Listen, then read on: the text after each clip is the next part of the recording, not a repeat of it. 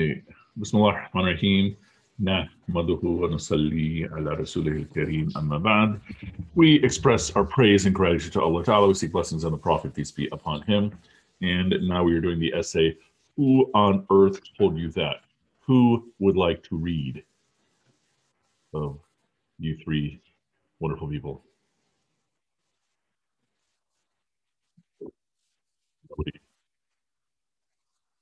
This is in alphabetical order. All right, Amna, you want to read? Sure. Hold on one second. Okay. Who on earth told you that? Habibi Saif. Where does religious knowledge come from? Who has the right to talk about Islam?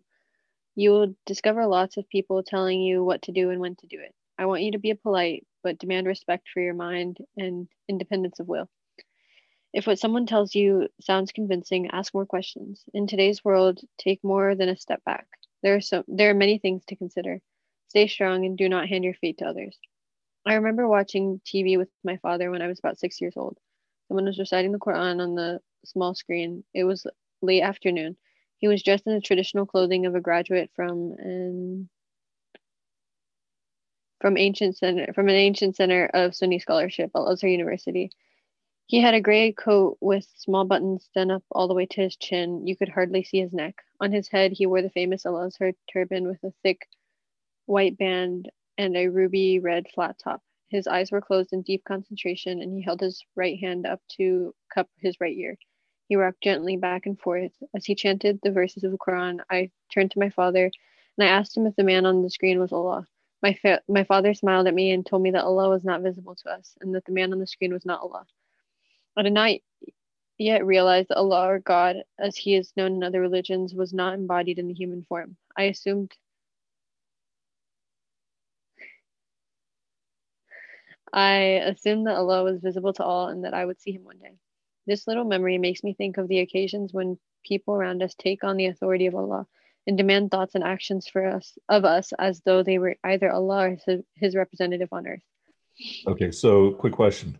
Can you think back to your earliest imaginations of who or what Allah is? Or like, yeah, you want to share? Yeah, this really stands out in my head because so at my grandparents' house in Egypt, they had like this portrait of like, I don't know, a really old ancestor of my grandparents, and he was this really like old man with like a really big white beard. And when I was younger, I just like thought that was Allah, and I was like, oh, like, is that what Allah looks like? And then that's when I learned that that's not Allah. Cool. How about you talk about? Do you remember? No, I have like no memory. I just remember learning through like Islamic books what Allah was. I don't think I had like a prior idea of what it was. Amna? I think that there was like this like animated cartoon. I didn't watch it, but I saw like the cover of it, and it was like this Islamic cartoon. I don't understand how I got this picture in my head, but it's a very cartoonish Middle Eastern looking man, and that's who I thought when I was like 5 years old. Okay, so when I was like around the same age, 4 or 5 years old, there was this TV show called The $6 Million Man, and he was fighting against Bigfoot, and I didn't think that Bigfoot was Allah, but then I had a dream of Allah, and he looked like Bigfoot. Like literally, it was this guy, and he wasn't like scary like he was in the show, but yeah, and there was like other like assistants around him that all looked the same. So yeah, that's one of my first thoughts. Aman, do you remember your first memory of thinking who is Allah or what does Allah look like? Morgan Aman Freeman. like, just kidding. You know how like God is depicted in like the European Renaissance paintings? Okay. Probably like that. just like the old man with the gray beard. Alrighty, so now when you think of Allah, what do you think of? Any of you? Can you describe what you think of? Is it an image? For me, it's more of a concept. Okay. Like, when one thing I learned when it comes to God is that God is an unconditioned reality. Okay. And put that into simple English. So it's like where everything that exists is dependent on God existing, but Okay. God existing isn't dependent on anything. Okay. All right. Yeah, here's the Azhar Mosque for our Egyptians. Okay. Anyone else? Amina, what do you think of now? I'm not really sure. Okay. And the way to think about it is when you're making dua, like, okay, so if you imagine having a conversation with Bigfoot, you're picturing Bigfoot, right? If you're imagining having a conversation with your great great grandfather, great great great great grandfather whom you've never met, you're probably picturing someone. So, even if that image of what you're picturing is faint. And so when you're making dua to Allah, you're speaking to Allah. So, anyone else? What do y'all think of? Farah, Taqwa? I feel like I always like imagine he's like really like high above me. Like I always think of like something above me and kind of like everywhere. But I don't really like think of like a person because like it's not, you know. Obviously, another person, yeah. Taqwa, what do you think? I feel like from the perspective of like you're making dua, I kind of always picture, I guess not really picture, but think of Allah as like a friend. Like I'm having a conversation with this being, but I can't like formulate what. I think it's like it's more of a feeling than it is like a being, if that makes sense. Okay. Amina, does that help you at all? I still don't have an answer, but I think those are all interesting perspectives. Okay. And Taqwa, when you so the way Farah had a location, sort of. Do you have a location? Oh, what was that? So Farah sort of spoke of a location where Allah is above. Do you Yeah. feel like you have a location? I feel the same way. Okay. So not so much near, but above. Yeah, just like yeah, like very very far away, yet like Okay. still close, but like very above. Okay. So next time you make dua, imagine Allah is closer. And imagine Allah is either so close so that there's no space between what you're saying and Him, or that He's even closer, like He's somewhere in your head. Now, I think I forgot what word you used. You used a feeling. No, I said like all over. I think Taco said feeling. Oh, Taco, you said a feeling. Okay, can you describe the feeling more? And sometimes it's easier to describe it by whatever the opposite is. Like, is it a harsh feeling? Is it a soft No, feeling? Is it a presence? I feel like it's a comforting feeling, Okay. like I'm not alone type of feeling. It's not really like a harsh feeling, but I feel like something kind of protective. Okay. That makes sense. All right.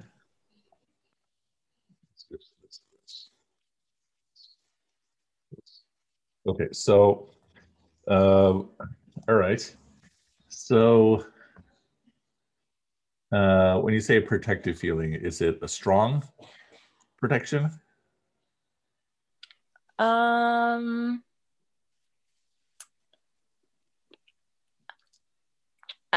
don't know if I could put like an intensity on Okay. it, but I wouldn't say it was like an intense feeling. I would say it was more like, I don't know, just there. Okay. So here's what I'm suggesting to all four of you to think about. Whatever it is that you think of or perceive when you're thinking of Allah, it is nearly, if not 100%, your imagination. It's your construction. And so when we speak of the attributes of Allah, often we think of them as, okay, here in a vacuum, here's the attributes of Allah, most merciful, eternally merciful master, so forth and so on. But that is to help give us a sentiment on how to perceive Allah. So, for example, if I said to perceive Allah as pouring comfort upon you, and try to think of that when you're making dua, that experience would be different if we said, think of Allah as disapproving of you. Yeah, it's very, very different, right? Now, here's the flip side. So, one, I'm suggesting whatever you think of Allah, I'm not telling you to change it, but I am showing you can modify it, you can control it. Because you're not actually, that is not, you may be talking to Allah, but what's in your imagination is your imagination. Just like if it's outside of this meeting, you're imagining having a conversation with me, that's not me. Yeah. So, now, the flip side of it, imagine like right now you're making dua to Allah, and to make it easier, you can make dua to Allah. Describe yourself in that conversation. Try to do that.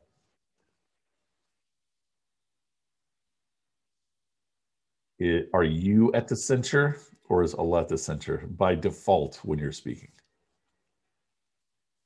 What do you think? Is it even, like two friends? So if Farah and Tucker are having a conversation, is it like that? Probably not.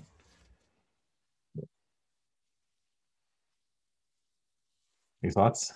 Try to describe your perception of yourself when you were talking to Allah.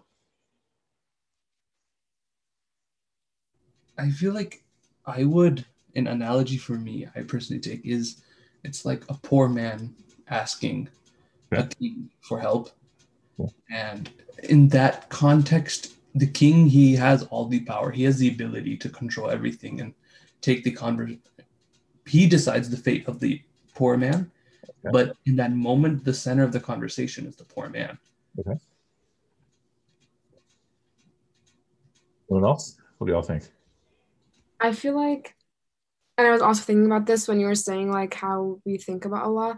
I feel like it kind of depends like what you're talking to him about. Because like when you are like making dua, for example, for forgiveness, I feel like for me at least, I think about like Allah's mercy and He's so merciful because like in that moment, that's what I'm seeking.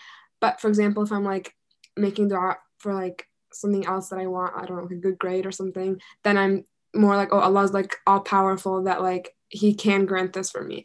So I feel like in a way, then maybe it's the same for like me. So like if I'm asking for forgiveness, then like I feel smaller because I'm the one that like messed up, and then I'm like He's so much bigger than He can grant that mercy. If that makes sense. Yeah, totally. Amina, any thoughts? Amina's like, this is terrain that I'm not comfortable with. I'm going to go back to my honors class, and I'd rather have that. What do you think, Amina? Oh, sorry, I was already unmuted. I feel like your question about like seeing like who's at the center and like who, like what the almost like levels are, I definitely would see myself as the center. Because I'm the one talking and it feels like there isn't, I mean, that sounds bad, I guess, but like there isn't really anybody talking back. So like you're kind of almost by yourself, but I don't feel like I imagine it as by yourself.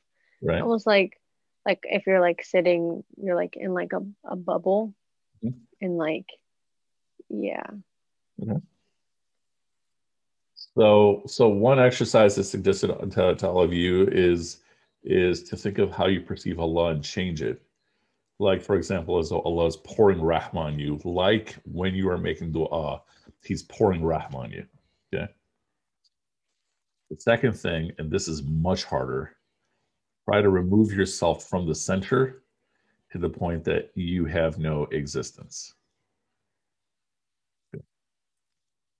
And try to do that as you're trying to talk to Allah. Again, it's easy to describe, harder to actually accomplish. One way to accomplish it is to have your thoughts of Allah more intense so that you're automatically focusing on it. It's kind of like, if you're looking at a photo or you're watching a movie, and if you're really, really deeply into the movie, you forget about yourself, right? You're in the story. And so it's as though you don't exist.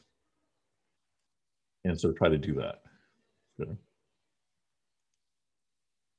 Third step, which makes all of this easier, is, and some of you have heard this from me many times, what is one thing that you possess that Allah does not have? What is one thing you have that Allah does not have?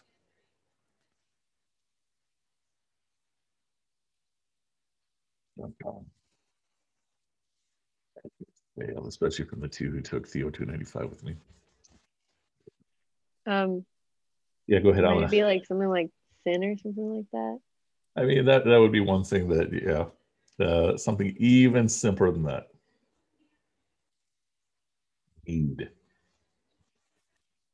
So when you are making dua, you are handing your need to Allah. You're giving your need to Him. Okay. Now, the challenge many of us face is that when we're praying, we're trying to figure out, okay, how do I focus? How do I focus? And that's because we're trying to focus on our prayer through our mind. And you want to focus on your prayer through your heart, and that happens by way of yearning. Okay. So, for example, think of something you really wish you could have. Okay. And so let's imagine you're thirsty and you really wish you could have, a nice, satisfying glass of water. Okay. It's so unclean when I posted here, but it's like shiny. Okay. So let's say you really are thirsty and you're really wanting a tall glass of water. So can you tap into that feeling of yearning, that feeling of wanting? So then you make all your du'as with that type of yearning. And to make the point even further, think of something you would like to have. And Theo 295 people, we've done this exercise in class. So think of something you'd like to have that maybe it might take some effort, but you can have it. So maybe it's a reunion with some relative across the world or something. Or maybe, for the Egyptian people to go back to Cairo. I don't know what it is, but something you really wish you could have, but it'll take some effort.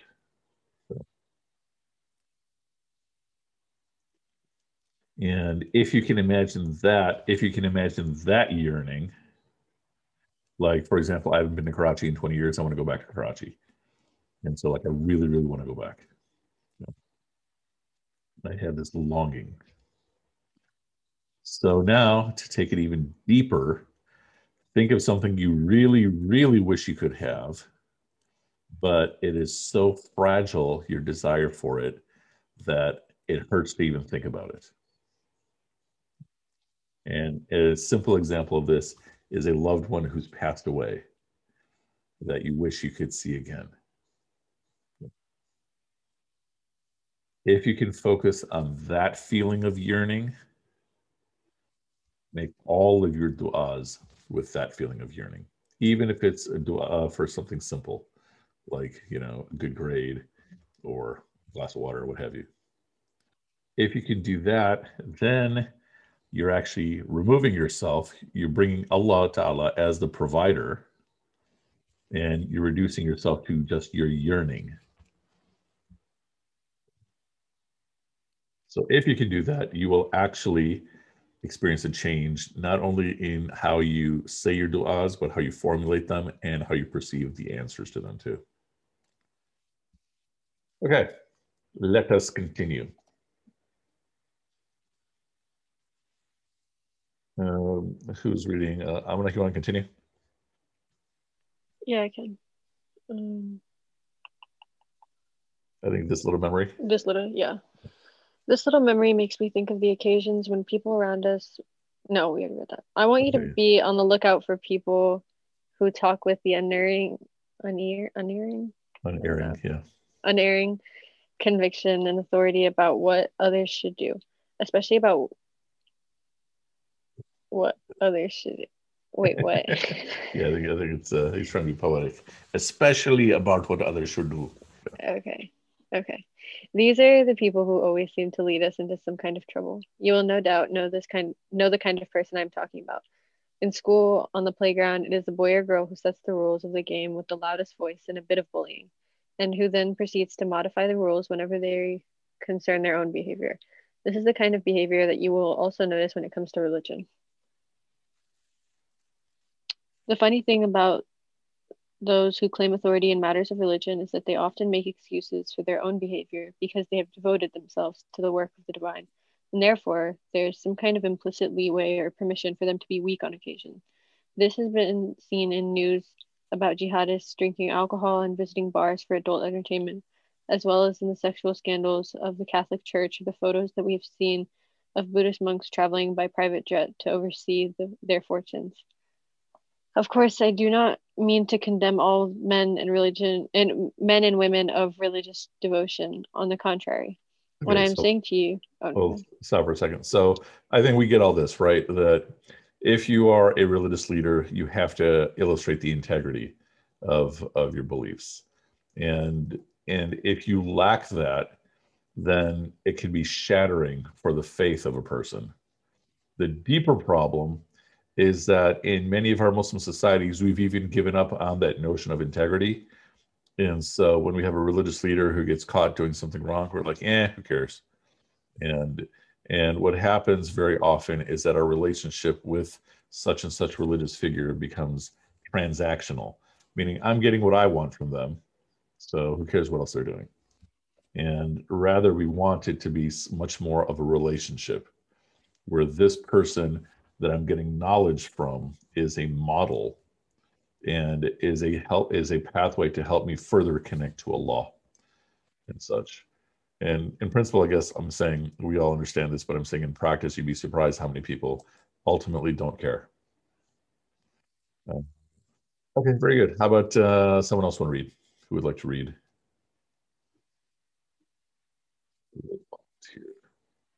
I can read. Go for it, Mr. Aman. Okay. What I am saying to you is that you need to make sure that you understand that those with plausible authority are also human beings like you and me. They are human beings who can and will be distracted by the traditional human temptations of power, money, and sex. When I was a child, I was always willing to inflate the authority of such people, based simply on the fact that they carried themselves with authority. They had special uniforms. They had specialized knowledge. They spoke with a wariness that must have come from deep thought and great suffering. They spoke to us in a mystical manner. We would not understand everything they said, because we were simply not wise enough or good enough to understand. Okay, what do y'all think about this? Especially that last sentence. We would not understand everything they said because we were simply not wise enough or good enough to understand. This is another excuse that people give regarding the misconduct of their preachers, that they're at a special level. What do you think? I had a comment about something kind of similar to that, but like earlier in the paragraph when he says, they're also human beings who can be distracted by all these like worldly temptations. And I agree with that, but I think also like there's a fine balance between like saying that, but also like the fact that you should hold those people to a higher standard because not only did they study and like dedicate their life to this one thing, but they're, like you said, they're supposed to be a role model. So I feel like while they are human, they also should be held to a higher standard than the rest of us. Yeah. What do you think, Aqua? Oh, you had more, Pro?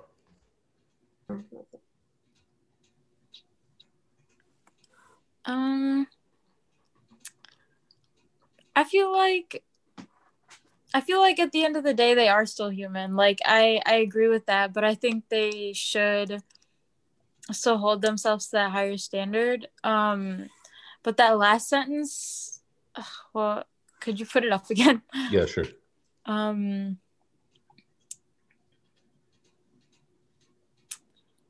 We would not understand everything they said because we were simply not wise enough or good enough to understand. I feel like I disagree with that because I feel like all knowledge about the religion should be available for everyone, whether or not like you're some high religious person or not. Like I feel like it should all like just be information that is available to everyone. But like if they like dedicated their life to just studying this one thing, then like I feel like they'd be better able to like talk about it and help other people understand it. But I don't think that necessarily puts them at like a higher position, like above everyone else, basically. Yeah, sure. Amna, Aman, any thoughts? I feel like, again, I'm support the fact that they should be held to a higher standard because part of their job is to be a role model. And yeah. So like, would you say like an MSA president should be living according to a higher standard? Yeah, I think so. Yeah. Amna, any thoughts? I read that sentence being like sarcastic almost. Like he's like talking about how his like perspective as a child was like, oh, like these people were so special. But about like role models and stuff. I think that like holding people to like an especially high standard, like I think there should be an expectation that people are like carrying themselves with dignity, but holding an especially higher standard for people in positions of like religious authority, I think is what causes the problem because it's like, oh, these people are supposed to be so much more perfect. So then I think that increases the chance that like that won't follow up, if that makes sense. Interesting. Very fascinating. There's one other point I was going to raise about this that will come back to me that I have not forgot. Okay, inshallah. Cool. Now let's do a little bit more. We're already at 5:30. We'll do one more paragraph. Aman, why don't you read the aura of? The aura of authority can serve as a cloak for earthier matters. I want you to be aware of this possibility. This is a very human weakness of those who are looking for certainties in an ever-changing world. We have a desire to know and believe that there are truly good people somewhere nearby. When we think we have found such a person, we are tempted to grant them our respect and even love. We slip into adding qualities to them that other observers can see they do not possess. Beware about endowing others with a goodness that they do not have. Recognize that the goodness you see in them may actually be your own goodness. Turn your eyes inward to your own goodness and recognize that for what it is worth. This is a very important point because if someone has an innate low sense of self-worth, then they're more than likely going to be elevating somebody, higher than they should. And if that person is sort of a predator, they're going to take advantage of that. They're going to recognize it and they're going to take advantage of it. And so it is very important for each person to recognize their own innate self-worth that you have just because you are a creation of Allah. And on top of that, of all the different creations, the greatest of all creations are humans. So Allah Ta'ala has chosen to make you a human. And then above all that, Allah Ta'ala has chosen to make you a Muslim. And so there's multiple levels of innate worth and dignity that you've been given. And then you also have further control over it because Allah Ta'ala says we've created you many tribes and colors so they get to know each other. But the best of you are those that have the most taqwa. And so you increase your innate self-worth. Yeah, taqwa is like, yeah. These ones in my life. You increase your innate self-worth by increasing your, and let's say president. So you increase your innate self-worth by increasing your taqwa. And so the point is that the less innate self-worth you feel, then the more vulnerable you're going to be, either to just elevating someone higher than you should, idealizing them, or being taken advantage by such a person. And there are quite a few of those people around that have, people fawning over them and thinking that they're very, very special people, but they're kind of slime. Okay. This question of authority continues, but let's save this for next week, inshallah. Any last thoughts, questions, reflections about anything? Can you stay after for a minute? Yes, I can. Okay, inshallah. Any other questions? I actually have so in the beginning when we were talking about like our relationship to God. Yeah. Part of, in how you were saying that, try to make yourself feel almost non-existent in front of him. That kind of reminds me, like, I know in a lot of, I've heard some like Persian poems, for example, where they ask to be sacrificed in front of God. And like they ask for God to like slay, and I slayed them, and I find that really beautiful. But I've also noticed the same analogy in Hinduism, where there's the deer who asks for Lord Ram to slay the deer. And I'm wondering, has there been any connection between like the South Asian Hindu culture and like the Persian culture, because this analogy they both seem like they're connected. Mm-hmm. Well, I mean, this is also like the idea of sacrifice for God or sacrifice before God is across traditions, right? Because even in Christianity, it's like the story centers around the ultimate sacrifice, right? Oh yeah. And there's also this evolution in history of sacrificing humans for God, sacrificing animals for God. And then through that lens, then the ultimate sacrifice would either be the Son of God for God or for the people, or the people sacrificing themselves for God. So it is a common theme that we find in different forms. But it's very, very, as you pointed out, it's very, very potent. Any other questions? Nothing else? All right, inshallah. We will see you all, inshallah, next week. I wonder if next week will be our final meeting. No, we'll probably meet in the week after Thanksgiving. We'll see about everybody's finals. When is Thanksgiving break? So we have class next week, and then Thanksgiving. Okay, gotcha. Then another week of school, and then finals. Bye. Fun. Inshallah. We'll see y'all later, inshallah. Assalamu alaikum. Alaikum salam.